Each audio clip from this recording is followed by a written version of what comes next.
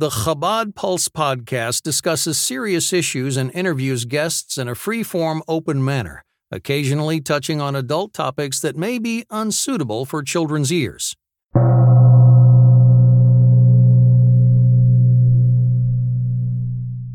You are listening to the Chabad Pulse podcast. What is it like to finally, publicly tell your story of child and adolescent sexual abuse after so many years of keeping it a secret? And what changes can our system and our community make to help survivors and prevent further abuse? Rabbi Avremi Zippel, a shliach of the Rabbi and a sexual abuse survivor, is in studio with us to answer these questions and more on the Chabad Pulse podcast.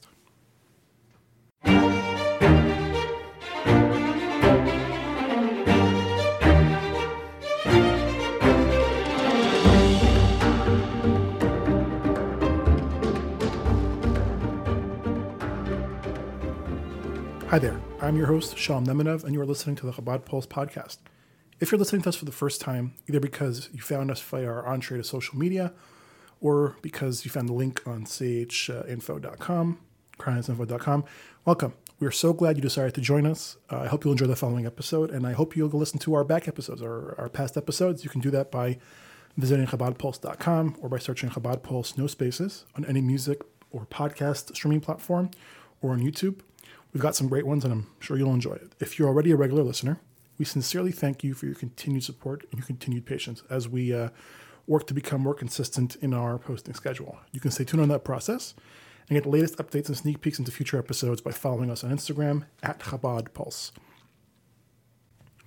On the podcast this week, we have a conversation with Rabbi Avremi Zippel. Rabbi is a shliach of the Rabbi in Utah.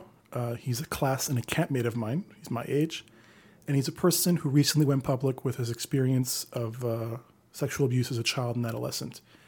So it was a big story. It went viral. It's possible you heard about it already. And you can find the details of that experience, including the story of how and why he came forward, by reading the original interview he did with the Utah newspaper Deseret News. We're going to link to that article in the description below, podcast description on YouTube and on podcast platforms.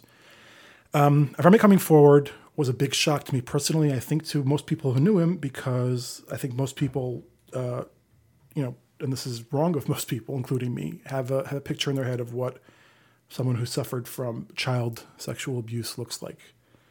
We assume a level of dysfunction, and again, none of this is fair, and none of this is based on anything but our own, ignorant assumptions. And Avremi does not fit that category. Avremi is a person who went through the system. Avremi is a shliach of the Rebbe. He's, by all accounts, a success, and he suffered from this. He experienced this. So it was a shock. It was a shock to all of us. And hearing his story and talking to him, it drives home the point that, sexual abuse doesn't always leave publicly visible scars. And more importantly, it's a reminder that we as a community don't truly understand the scope, the depth of this issue that we have to deal with. Our conversation wasn't about the details of his abuse or recovery.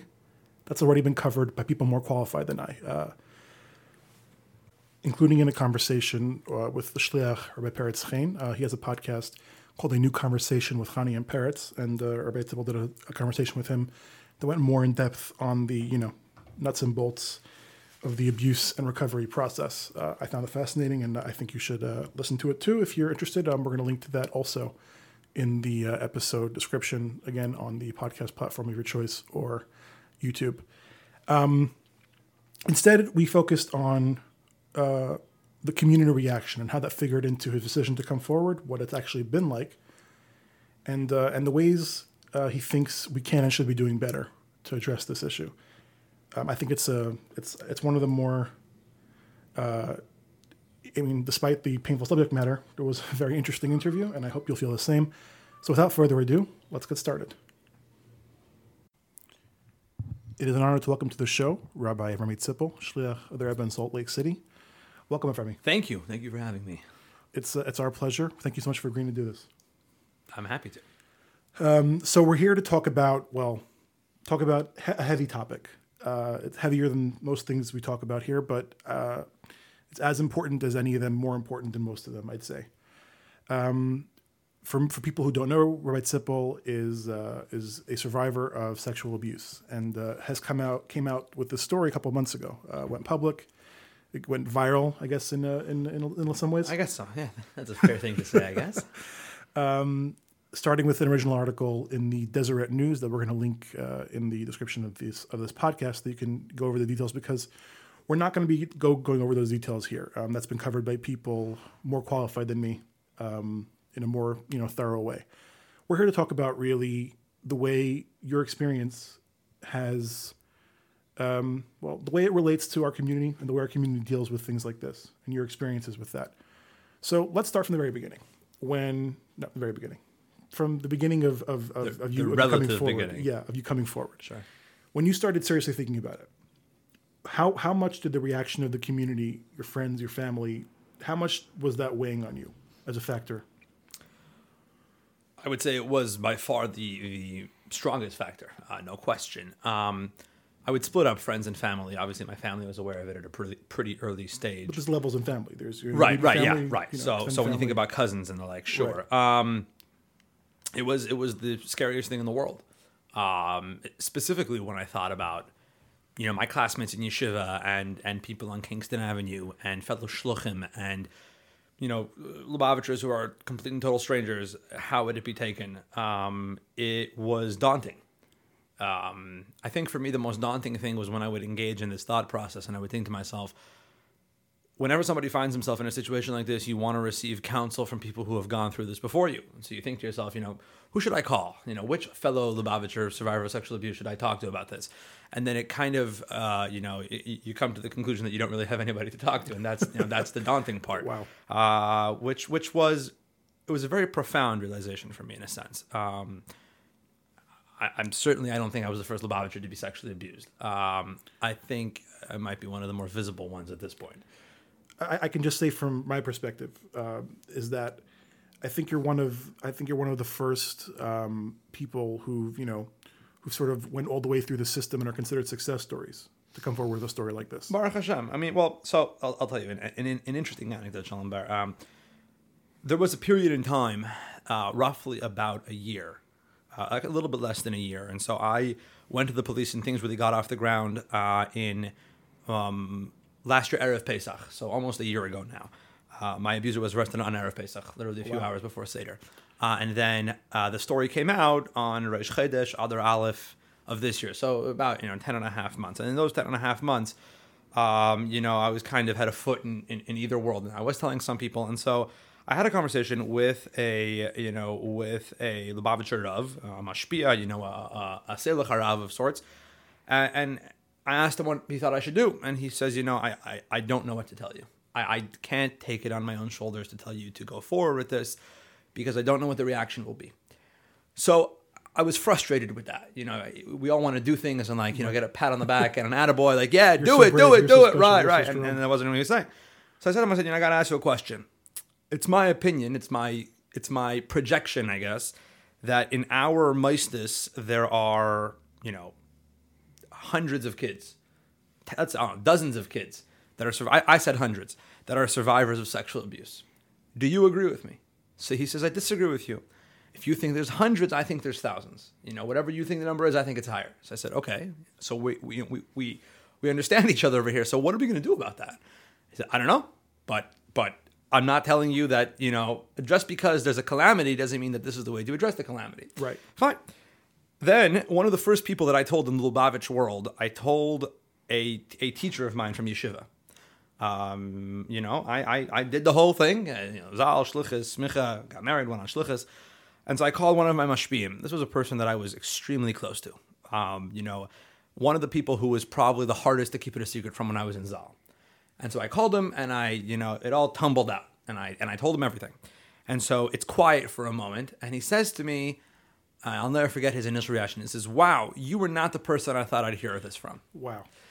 To me, it was saying it explicitly. Yeah, to me that was like, okay, that's a cute sentiment, but that's unfair. There's and I guess what really motivated me to do this was this perception that, survivors of sexual abuse by typically we use sexual abuse as an excuse for failures in life. Have rachmanis on them. You know what they went through as a child. Like, that's why they can't cut it. That's why they can't make it. That's why X, Y, and Z. And why can't we shift that? And I think that as a result of that, because we're so used to that being a crutch, people are hesitant to come forward about their own abuse because they think to themselves, so who does that lump me in with? That lumps me in with all the excuse guys. I'm not an excuse guy. Look at me. I'm making a life for myself. And so, all of these things together really motivated the decision to come forward. I will be honest, up until 48 hours after the article came out, I was still scared to death, what the reaction would be. At this point, Baruch Hashem, it's been so overwhelmingly positive, and I still have this feeling that, at some point, somebody's going to come out with, a scathing, how dare you, how could you have, etc. But in the meantime, the reaction has been amazing. What was the specific thing you were scared of, like in your nightmares? What was an incident or something telling you something that was scaring you? It's an excellent question. I thought to myself, what am I doing wrong? For some reason, I always had this perception that the negative reaction would be along the lines of, you should go and see somebody and it should be taken care of. It's interesting to use the words, to say the word sexual abuse so freely, because it's not part of our lexicon, and I don't know if that's a bad thing. I don't know if for better or for worse, it's the reality. But it's even for me that I've spoken about sexual abuse to my shrink and to the cops and to everybody and their cousins. When I say it in the context of of fellow Lubavitchers, it's still a little unnatural. It's when I was having this discussion, and when I'm writing, materials about this, and it's tempting to euphemize things. Yeah, you're going to say abuse, childhood abuse, CSA. Yeah, it's tempting to not, it's the S word. Yeah. It's an uncomfortable word for us to use. Absolutely. So I at no point in this process that I ever go through a phase where I want to burn down Lubavitch and burn down my childhood and be a renegade and change everything. And I think there is a beauty to a sensitivity, where the term sexual abuse is not thrown around so frequently. At the same time, I wonder if an inability to understand really what sexual abuse is, may have been a factor in how long it went on for me. I would again, not an expert Sure. at all, but I'd wager that our inability to talk about these topics at all leads to a whole host of issues. And Sure. For sure, people who are getting abused and aren't able to come forward about Sure. it. I think about this a lot, that if you would go into a Masifta, Lubavitch Masifta today, any Masifta, in town, out of town, whatever it is, and you get up in front of a bunch of 14, 15, 16-year-olds and you say, can anybody here, by raise of hand, define for me what is the term sexual abuse? How would you define it? 75% of the room would go crimson, would blush to death. And the other 25% would sit in their chairs uncomfortably. That's not a bad thing per se, because they're not used to the term. And in a certain sense, there's a beauty and there's an innocence to that. But what if one of those kids is going through that and doesn't know what that means and what they're supposed to do with that? That's something which I think about. And I think about me at 14, 15, 16 that didn't know the definition of that term. I would have never used that term, God forbid. But, and so in a certain sense, there is a beauty to the purity of it. But at the same time, it's just, I wonder at times, what can be done to help those that are stuck in the middle of this. So we'll get to that later. I think Sure. it's definitely like what can be done. I think is the reason we're here, because we're existential question right now. Right. What can be done in general about the world? That's why we're here. That's why we're Lubavitch. Sure. What can be done? Sure. But we'll get to that a little later. So you're scared of a reaction that doesn't materialize. What is the reaction actually like? So it's the first time I'm going to take the conversation down this road, and it's Shalom, about your audience is we talked about it's pretty specific, and I think that I think your audience is up for hearing this.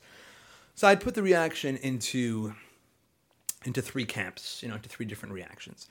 One reaction were those who came forward without being able to relate to it. All the messages that began with, I have no idea what you're going through. I was chuckling with my mother today because she was pulling up an old text message. People would send me and my parents their condolences. Condolences. Which I get it. Like, if your English vocabulary isn't that diverse, when someone's going through a hard time, you send them condolences. Thank God no one needed condolences. But so there was, and that was amazing. People people you don't know, people you knew 20 years ago. Between me and my wife and my parents, the people that came forward to share their love and support, for lack of a better term, and their comfort, their attempt, again, we chuckle about condolences, but they're wanting to be of support and of nichum, for lack of a better term. They want to be there for you. Right. That takes your breath away. And it still comes in. It's amazing. And people find the article later, whatever it is. That was amazing. And then there's kind of the second wave. You bump into people on the streets, and their attitude is one of, I feel really bad. I wanted to text you. I just didn't know what to say. What do you say to a person going through that? So I just want to let you know, I thought of you in the moment and I wanted to pick up the phone and call or text, just didn't know how to put it into words. And so that is amazing. Just a short thing. When I reached out to you Sure. to ask you to come on the show, I must have rewritten that message probably 12 times. People just don't know, and I can put myself in that too. All right. I'm a writer. In my day-to-day life, No, I didn't know how to phrase the message. My wife was like getting all, not upset, but she was like all weirded out. That night when it came out, I was getting, a lot of people, I was getting emojis. Like Emojis? The muscle emoji. Like the muscle emoji and like the muscle emoji and like, the kissing face emoji. That's amazing. And I was like, I get it. Like they don't know what to say. So it's like, you're strong, love you. Like in emojis, fine. So I just sent them back the kissing face emoji. So anyways, that's all kind of one camp. That's one camp. The second camp is fellow Lubavitchers, shluchim, non-shluchim, whoever it is, Yidden, that came forward with their own abuse. The first 6 hours of that was remarkable because you think you're the only one in the world. And it's like, no, look at this. Here's one, and here's one, and here's one. After 6 hours, it went from remarkable to actually depressing. Like, wow, I thought I was the only one. Not only am I not the only one, but we have a real crisis. There's hundreds. There's no end in sight.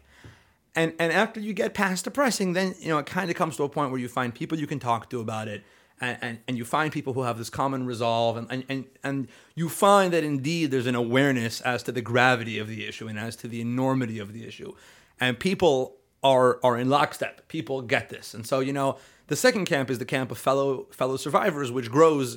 Again, unfortunately, but remarkably by the day, and people are coming forward. And so this is not my first time in Crown Heights since the article came out. I was here for a Shabbaton 4 or 5 weeks ago. That was the most surreal experience in the world. Walking up and down Kingston Avenue with a group of people from Salt Lake City and people coming over just like, complete and total strangers. I was abused when I was 14 and just running off across the street. Like, wow. It really is like there's like this secret society, and people feel like one person I can tell, and I want to finally unload that, and so that's also amazing, sadly amazing, and there's so much to be done amazing, but it's amazing. The third camp, and this is kind of the novelty that I want to talk about. The third camp weren't people that were at all malicious or negative or harmful or rude in their intentions, right. Or even in their words. But the third camp were people who didn't directly communicate, but who, talked about the story online in a way to further their own agenda. So let me try to, explain what I mean for a second. I see this in the larger world. So we live in a society, especially now in this country, where everything is politicized. And so everything good or bad immediately has something it falls into. So there's a shooting in a school, before the bodies are cold. Gun control, we need to give the NRA, blah, blah, blah, blah, blah, blah, blah. And on the flip side, right. There's a border town in Texas and an undocumented immigrant, kills somebody and right there, build the wall, do we know anything about the poor person who was killed? Is there a family? Everything is immediately spun, in our society, our media. Every tragedy is an opportunity for something. Exactly, and before the family has a chance to get their act together and let's give the family some dignity and some space and some, the ability to grieve. No, we're spinning it right away. It's spun into, how can this story further my agenda? So the story was very widely discussed online. I get it. In the Lubavitch community, the Jewish community. So the people who took the story And again, wow, this is real bravery. Halavai, we should show such bravery to those who come forward in our own community about the abusers in our own community. Like, that was a little hurtful. Because to me, the message was, thank you for your contribution to society. We will use part of that to further our agenda, and the rest of it is useless to us. So shkoyach. And then you go into the depths of the Facebook comments, the hypotheticals. What would have happened if he would have been abused by a mashpia? Would people be lining up to? Well, that's literally a Seiwell comment that I saw 10 minutes ago. But I wasn't abused by a mashpia. Like, have you ever gone to a cancer survivor and say, have you ever thought what would have happened if you had had kidney failure? What would have happened? I don't know. I was given a set of circumstances to deal with in my own life, and I did. It's not something that as a survivor you sit back and think about. Well, my life is interesting because of this set of circumstances. I wonder what it would have been like different. You think of what it would have been like different if I would have never been abused, but not, what if my abuser would have been this? What if I would have been hit by a car? It's just not the road you go down. And so those were, I wouldn't say they were painful, but those were sad. It was sad that, even in our community, tragedy and a conversation like this, which I agree, let me be very clear. Sexual abuse within our community, being perpetrated by members of our community is a serious problem and one that needs to be dealt with. But it was sad to me that society is in a place where we can't even take a breath for a minute and be like, this is sad. Let's acknowledge this. Let's acknowledge this is sad. Then let's talk about it. Let's take some time and use this conversation, use this episode to further conversation about something else. Instead, right away, it's like, there's this story, let me chop it up into little pieces, take what I can and leave the rest. And that's unfortunate. It's unfortunate when I think about other people who observe this story and think about their own path to come forward. I hope that reaction that they see from the bubble doesn't back them off. I mean, because you're telling your story and you're hoping to have a positive impact. Correct. And people are taking your story and, turning it not positive, right. To say the least. And the only thing that, to me, the most, I'll just say this. Before I went public, it required a lot of, self-determination that you're doing this, you're going to be okay with your decision if the whole world stands against you. You're not doing this to garner public sympathy. You're doing this because you think it's the right thing to do, regardless of what people think. So, I don't need complete and total adoration. And those comments don't detract from my willingness to come forward. What I'm concerned about is what it does to others. Right. So if somebody else sees this entire episode and is like, I tell my story, but then I'm going to get lynched by the commentators, on social media and all the talking heads in the Frum community. Well, this story gets a 7 because blah, blah, blah, blah, blah. And, we can't give it full credit because blah. Wow. And why would you do that? So you're hoping that people who listen to this and who encounter your story, people who you hope will be helped by it, they should absorb a message from you that despite that negativity, you think it was still worth it. The negativity to me was not even a drop in the bucket. The negativity to me was more of a social experiment. Right. So the Lubavitch community who came forward directly were spectacular. They are. They were. They are. They continue to be.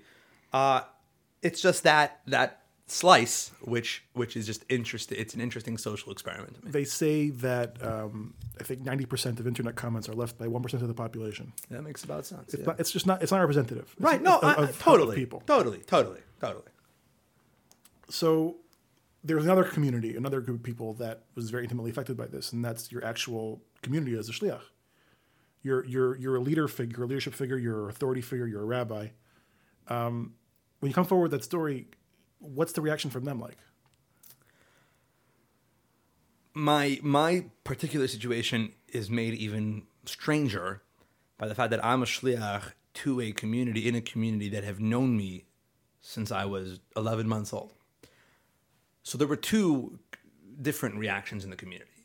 Certain people who knew me at that age still have a hard time making eye contact. They can't. Do you think they feel guilty?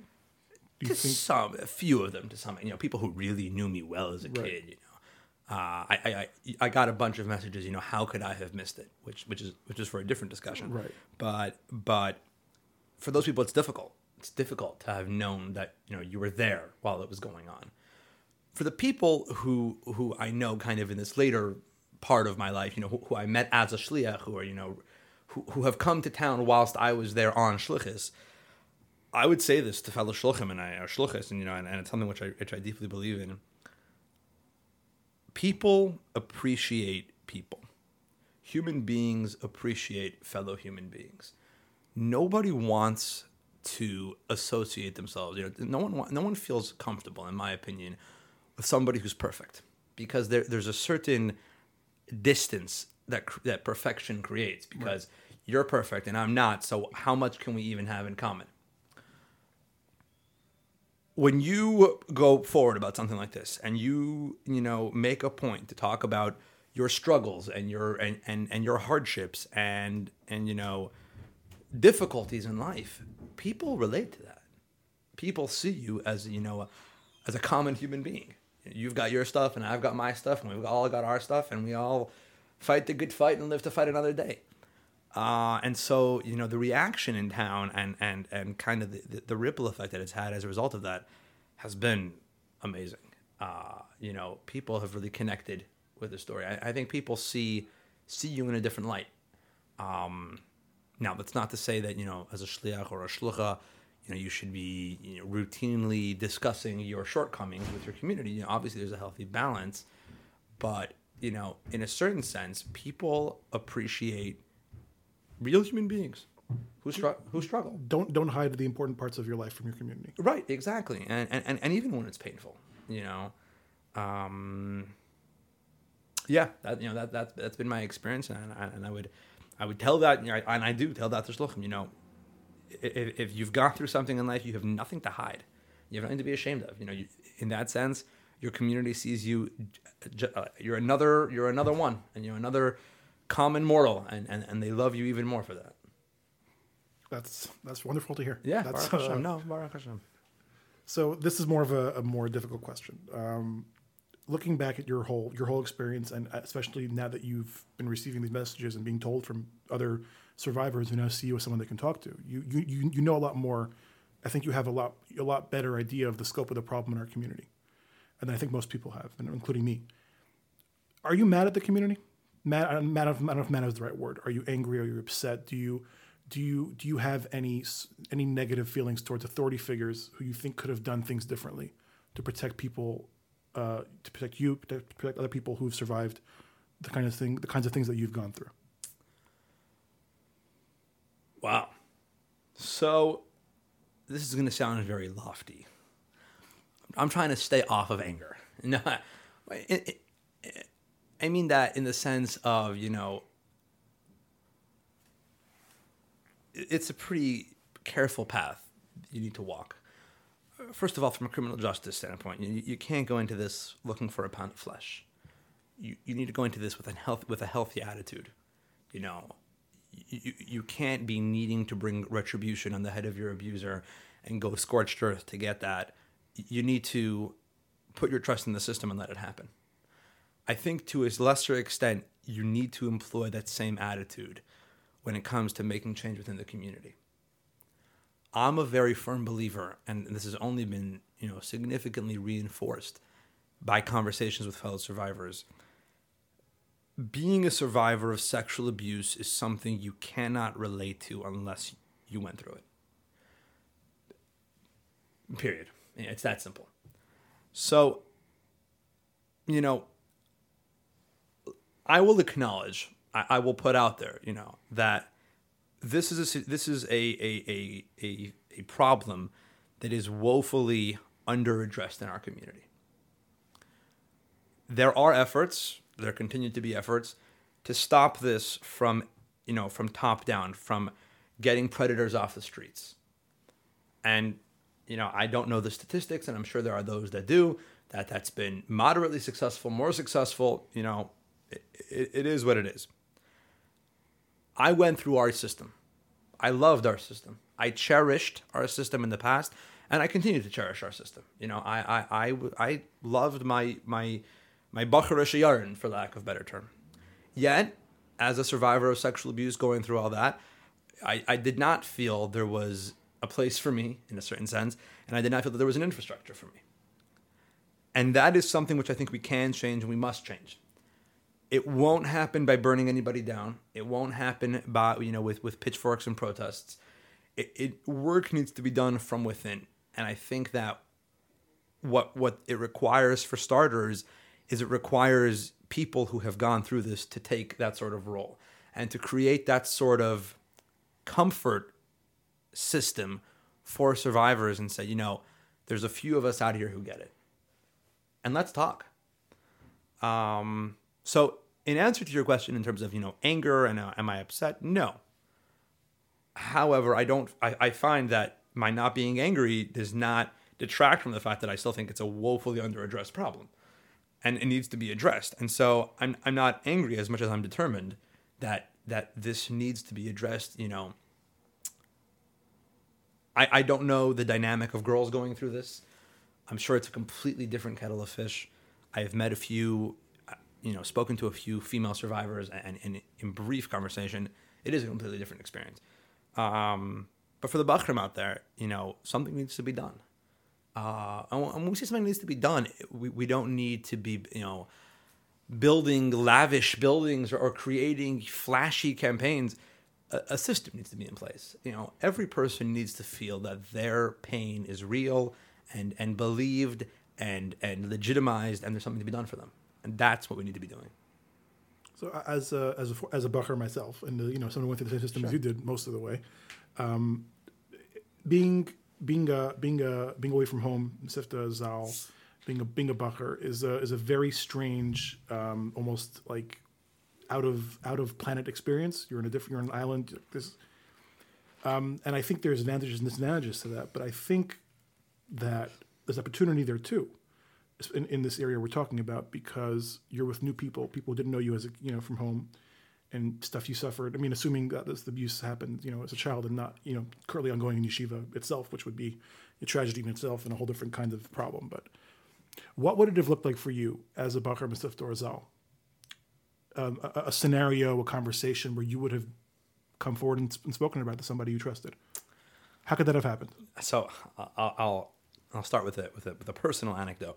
When I was on shluchus, there was a fellow shliach of mine, a very good friend, who had a bacher he was learning with, he was very close with, and the bacher was going through a hard time, and the shliach was very personally involved in this bacher. He was a Masifta bacher, was like 15, in his in helping him going through his thing. And it was like, highly classified what the kid was going through. What steps were being taken to help the kid. You could have thought the kid was undergoing testing in a Navy lab, After a few weeks, it came out the kid was seeing a therapist. Wow. And it was like, and this was being protected by lock and key. Somebody should find out. Now, where I was when all this was going on was still in a different part of my life, pre my own seeing a therapist. But I remember the stigma and the horror. This bacher is doing this thing and he's seeing a therapist. I'm like, God forbid somebody should know. Now let me answer your question. When I was in Masifta, specifically Masifta and then Zal, and as years went along, the fear, waxed and waned.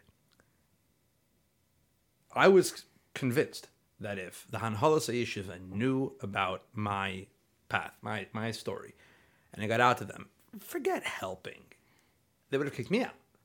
Kick you out? Absolutely, no question. This was before I understood the very basic concepts of consent, and of the criminal element of it. What if we could tell our Bachrim that, you could be comfortable telling your mashpia, whoever it is, there's a figure in yeshiva that you can share any concern with, and they will get you the help that you need. Some of that help might involve seeing a therapist. Which is also not so bad. It is what it is.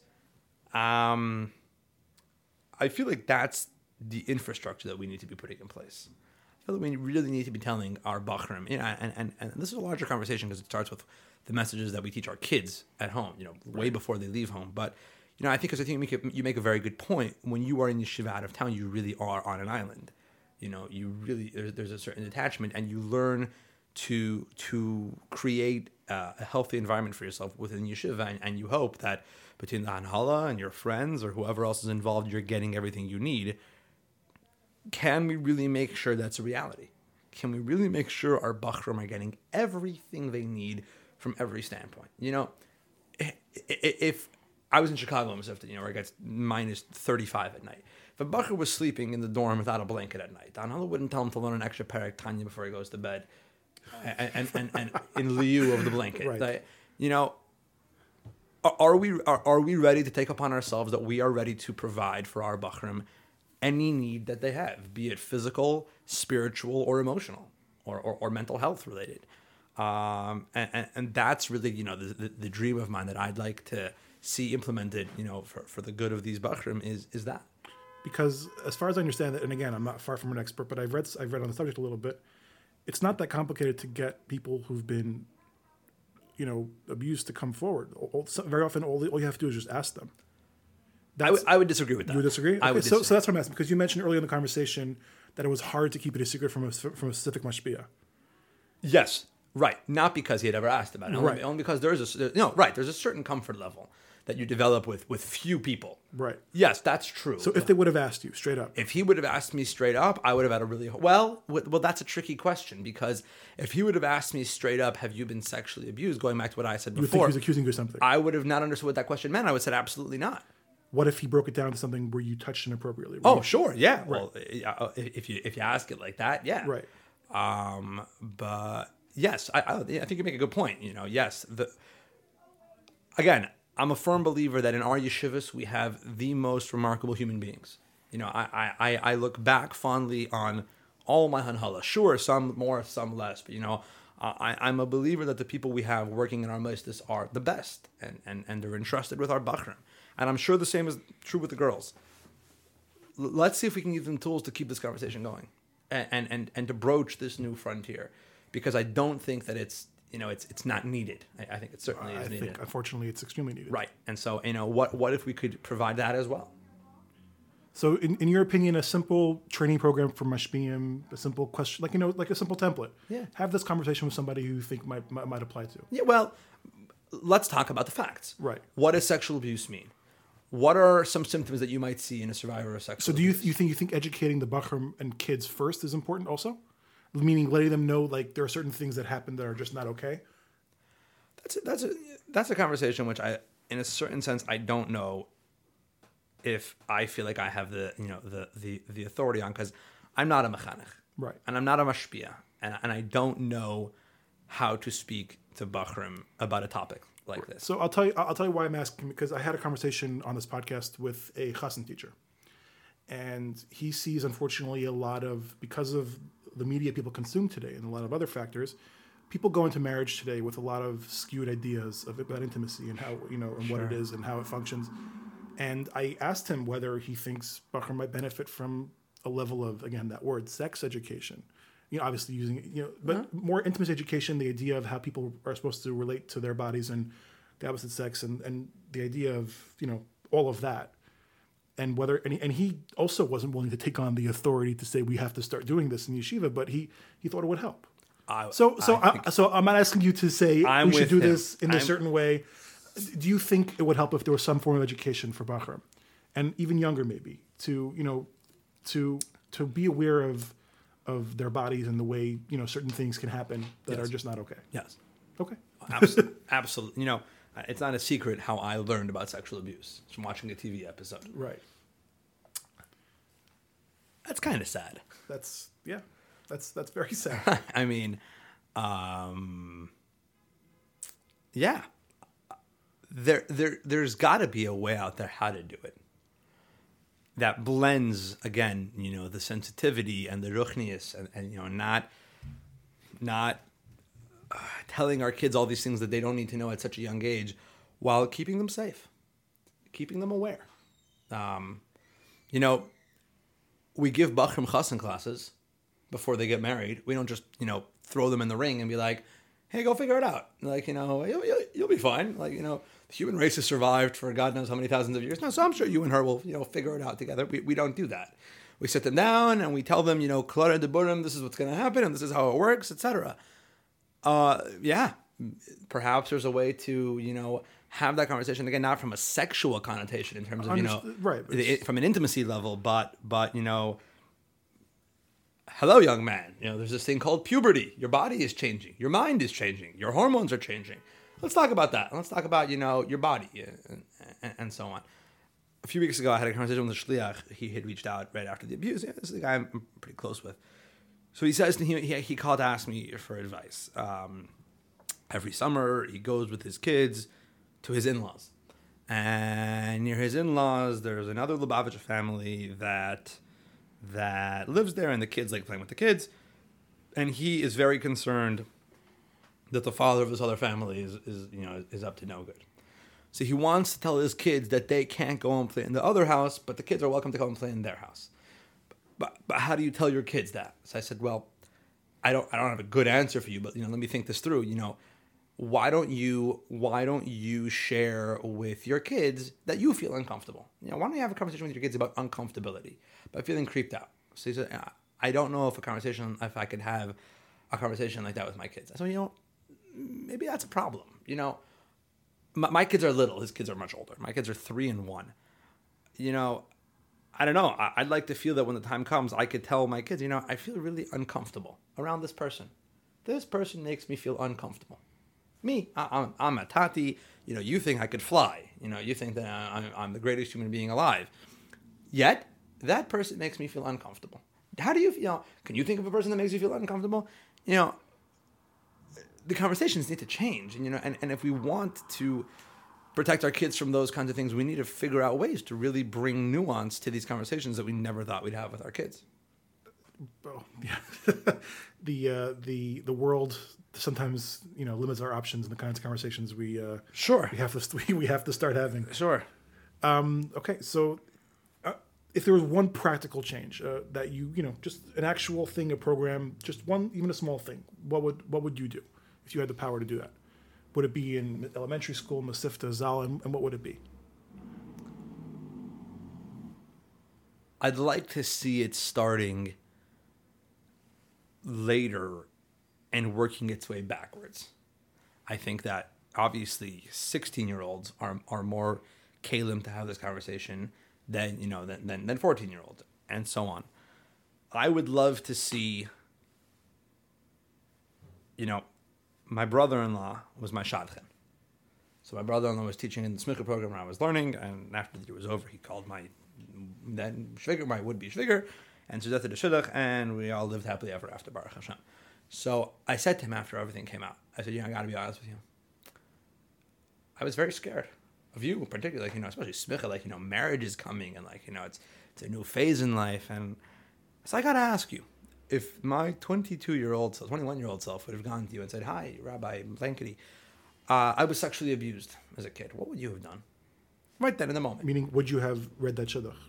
No, forget that. Okay, you're saying we're sitting in the Nahal office, we're having a deep conversation, and I said to you, by the way, I've always wanted to tell you, I was sexually abused. Right there, that moment. You're the first person I've ever told. It's a huge moment in my life. How would you have reacted? What would you have done? And he's like, I have no idea. That's a problem. That's a very direct problem. That's a problem that I think we can tackle head on. I think it starts with our hanhalas, and then it trickles down to the bakram. Once there's a system in place of people who are ready to have this conversation with you, you need to be comfortable enough to go and bring that conversation to them, and you can rest assured that when you do that, there is a listening voice on the other end that knows how to handle this topic sensitively. But, I feel like this topic is one that it's like a bad itch that you itch it for a while and it really knows you're like, I really should go and see a doctor. And you wake up the next morning and it's gone, no harm, no foul, I'm fine. And it's gone for a week. And then we comes out, I really got to go see a doctor. And then it goes away. I feel like, we're tiptoeing around this issue. Right. And ultimately that's all that I wanted to accomplish was stop tiptoeing, take a good hard look. This is what it is. Are we ready to acknowledge that our community suffers from this problem as much as anybody else? Frum, Frei, Jews, Catholics, Muslims, Mormons, atheists, you name it. It's a common denominator. Everybody's got this. when we do that, which I think we're doing, and when we really do that properly, I think then, the natural reaction to that is that it behooves us to be ready to, acknowledge and accept a real lasting change. Okay. So on that note, that's thank you so much. Sure. Thank you so much for coming by. Thank you so much for speaking openly about this, not only to me but to other outlets. I hope that your story can make real positive change for people who've been suffering for too long. Thanks, Shalom. I hope it does the same. All right. Appreciate Thank you so it. much. Thank you. Thank you again to Rabbi Zippel for coming on, and thank you for listening. As always, if you have any questions or comments, please don't hesitate to reach out to us via email at chabadpulse@gmail.com or via the social media platform of your choice. And speaking of social media, please take a moment to like and follow us on Facebook, Twitter, and Instagram.